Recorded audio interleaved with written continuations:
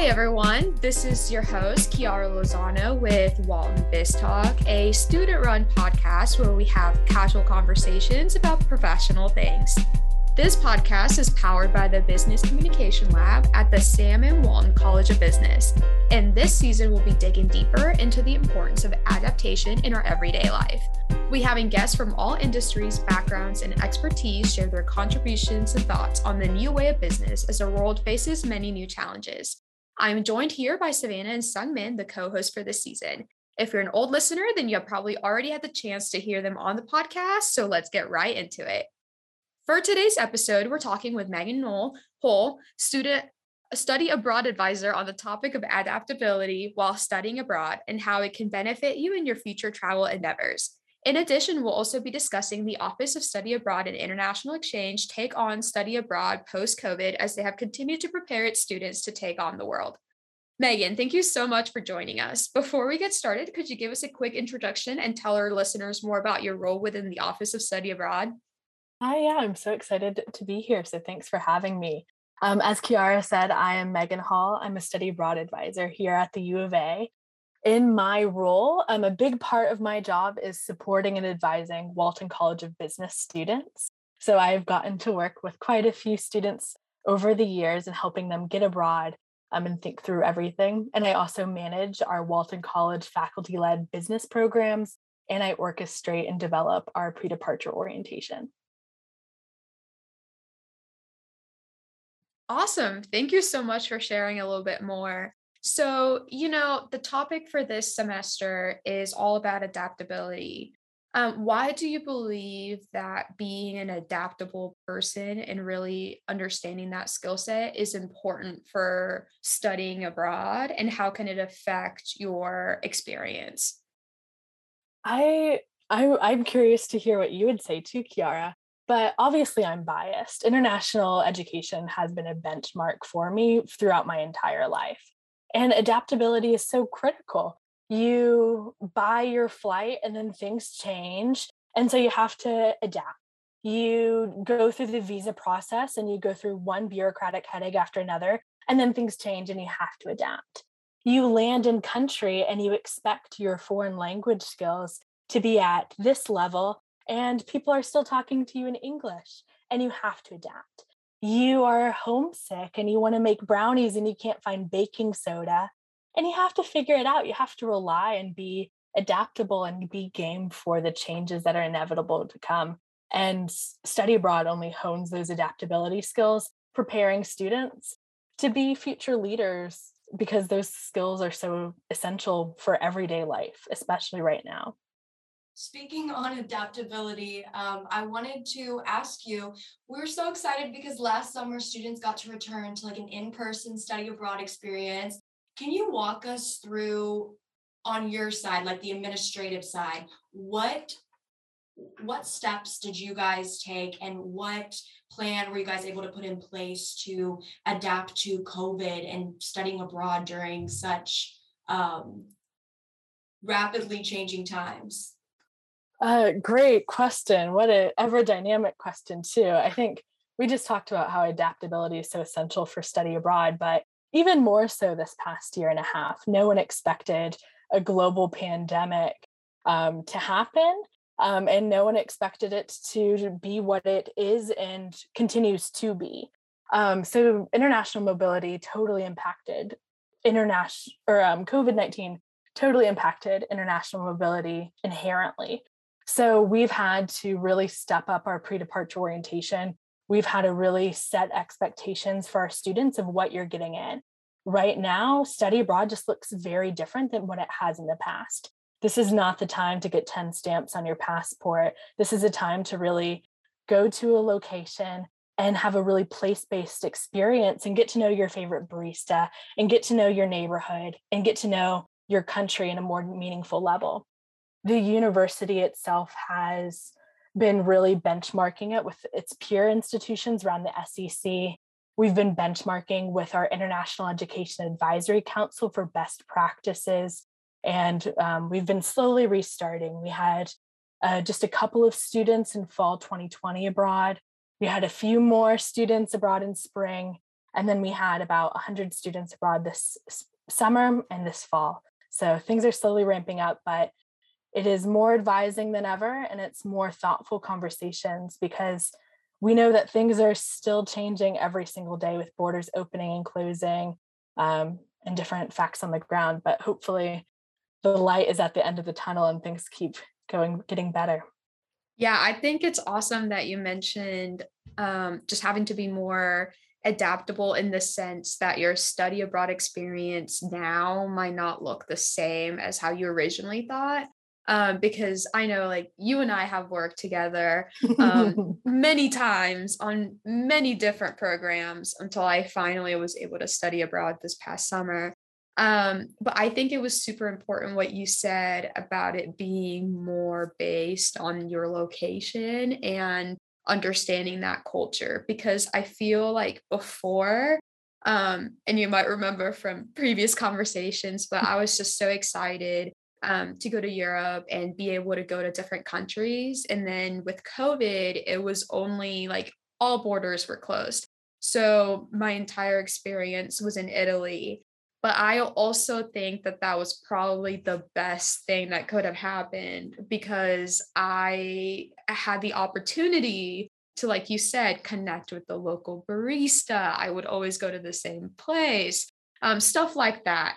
And I think that you learn more about the culture if you stay there rather than kind of skip around, go different places with your group because you just kind of stay in that bubble.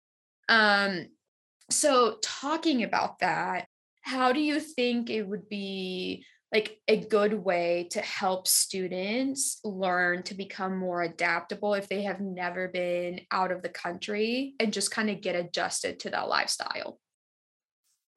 I mean, what you said, totally. It's so encouraging too. I'm so glad you had that experience, Kiara.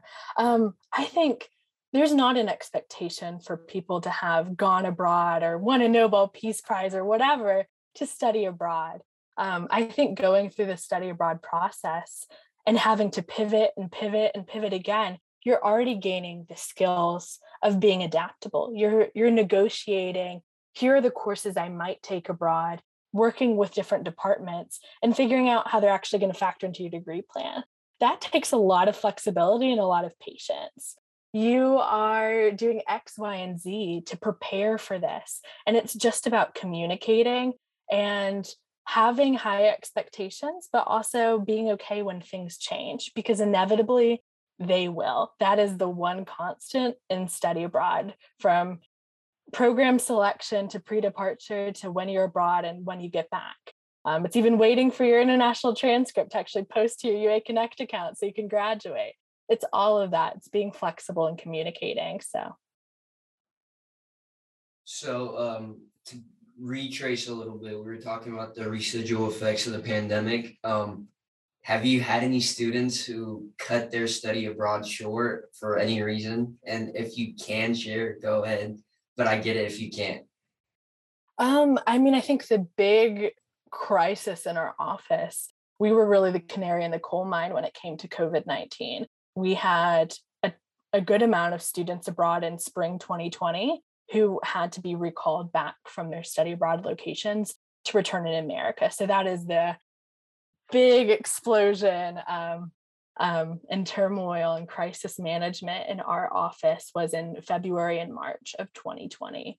But since then, we've really hopefully prepared our students well, and they have on-ground support that prepares them well, and communication is critical. So I don't know if that totally answers your question, but Yeah, it does. I want to kind of flip the script a little bit. I know you guys also work with a lot of international exchange students, and I wanted to know, what does it look like from the other side, welcoming these students onto our campus and getting them prepared for an immersive experience here for the semester or however long they spend here? What does it look like welcoming those students on our campus and the process of getting them here, especially with, like we're talking about, COVID is just a recurring topic? Yeah, great question. I'm so glad you mentioned international education is always reciprocal. You're going to another country, and that country is also benefiting from you being there, and vice versa.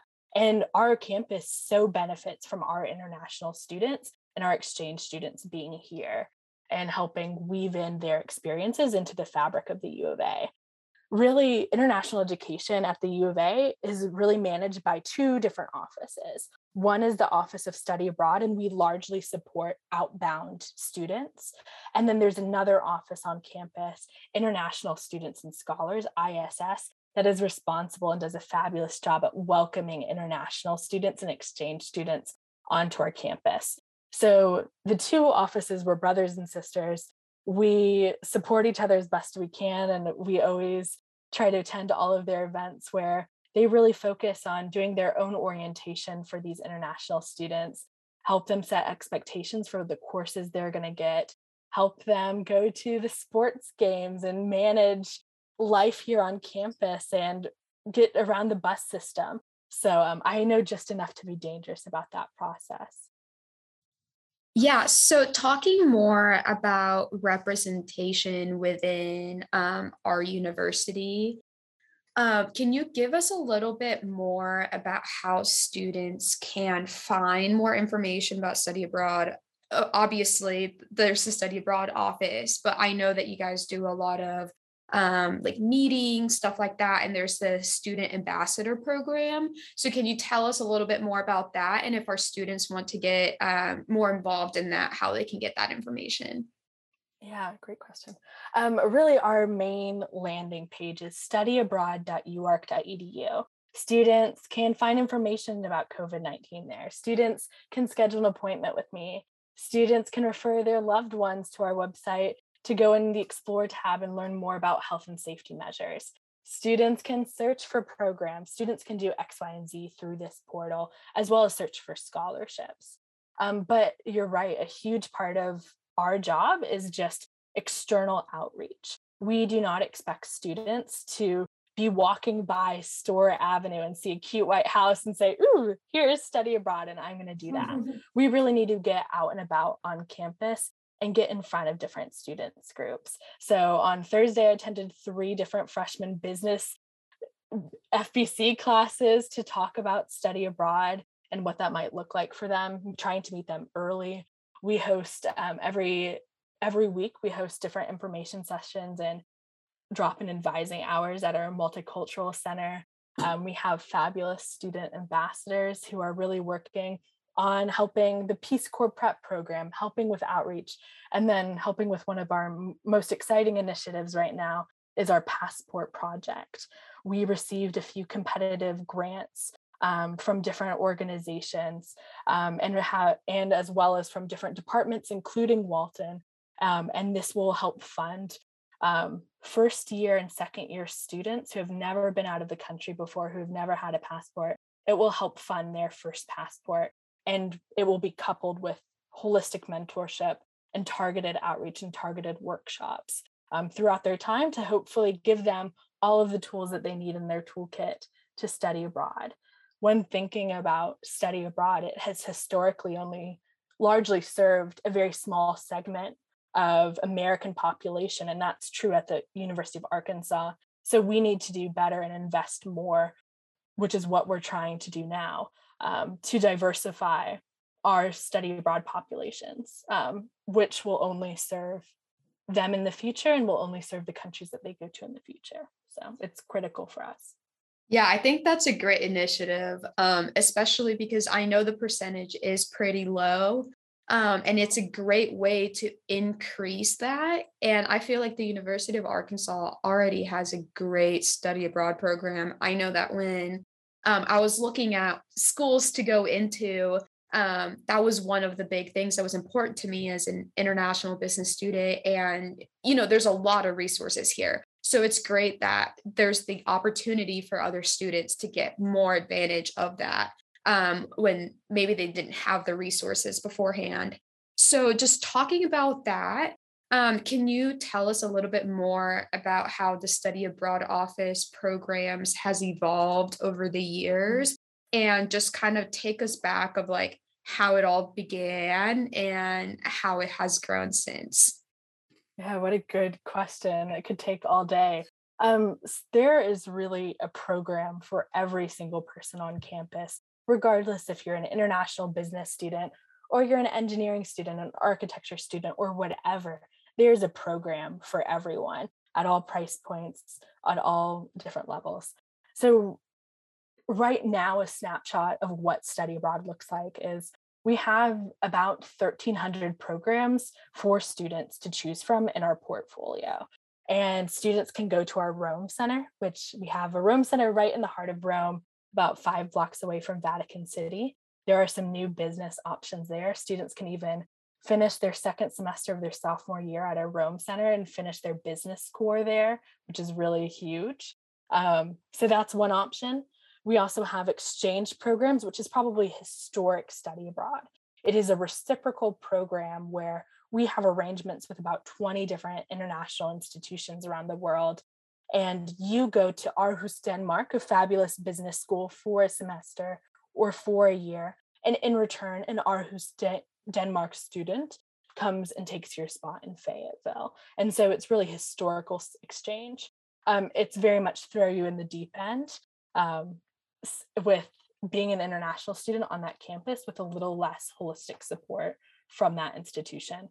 Then we have faculty-led programs, which are huge for Walton students. These are shorter term programs. These are faculty-led, so you are with a U of A faculty member, earning U of A credit, and with U of A students for maybe 2 to 4 weeks in a certain country. So Walton is known for international business seminars in blank.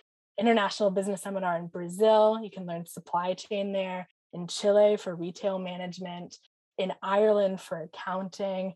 Marketing for Ghana, et cetera, et cetera, et cetera. There's a ton of really good options. It's a great way of getting to know and become really close with a Walton faculty member. Great way to get some good recommendations in the future. And then our last big pile of options is an external program. And this really helps fill out our portfolio and offer more options for students. The external program providers that we work with are vetted by our office. We're in constant communication with them.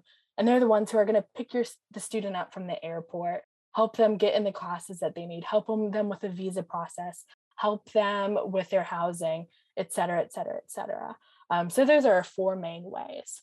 Since COVID, we have had to pivot, obviously. We've had to figure out how do we offer international experiences for our students when outbound mobility is so difficult.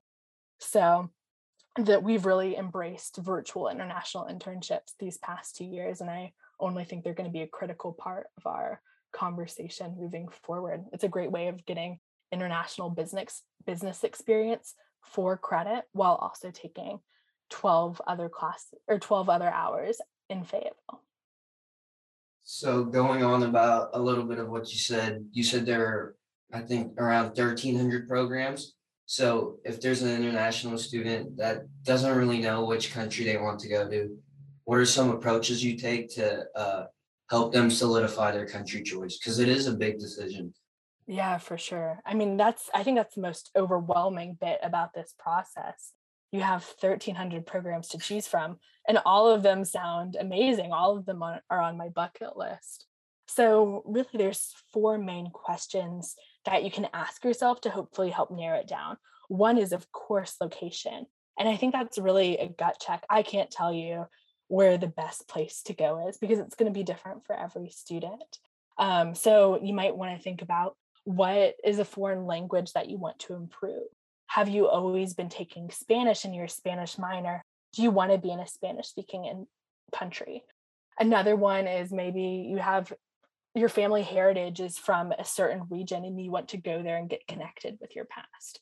Or maybe you've always dreamed of going to Southeast Asia and that's it for you. Great, you've helped narrow down our 1,300 programs to a more manageable starting point. So that's just a really good gut check. Another one is what courses you need to take. For business students, oftentimes you need to take some upper level business electives.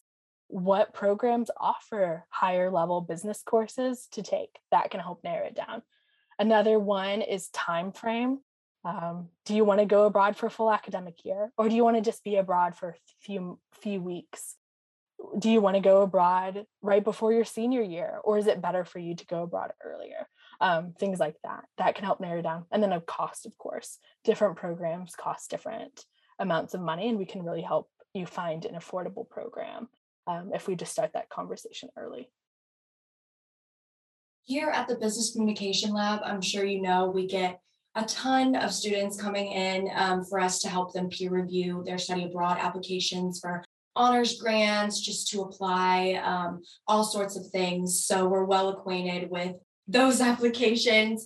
But since we kind of talked about narrowing down your choices and knowing exactly what you want out of your experience, can you touch more on like the nitty gritty part of like applying and the process? And can you give us maybe a little bit of advice for students or some common mistakes that students make when they're applying for honors grants in their writing? Just some things that they could use to help them stand out in the application process.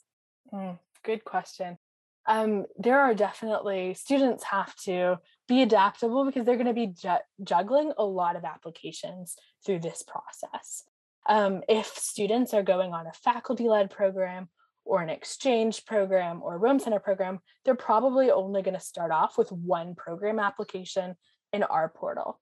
If students are going on an external program, they're managing that external application as well as their Hogs Abroad university application. So there is a lot to juggle, but our office is always a really good sounding board.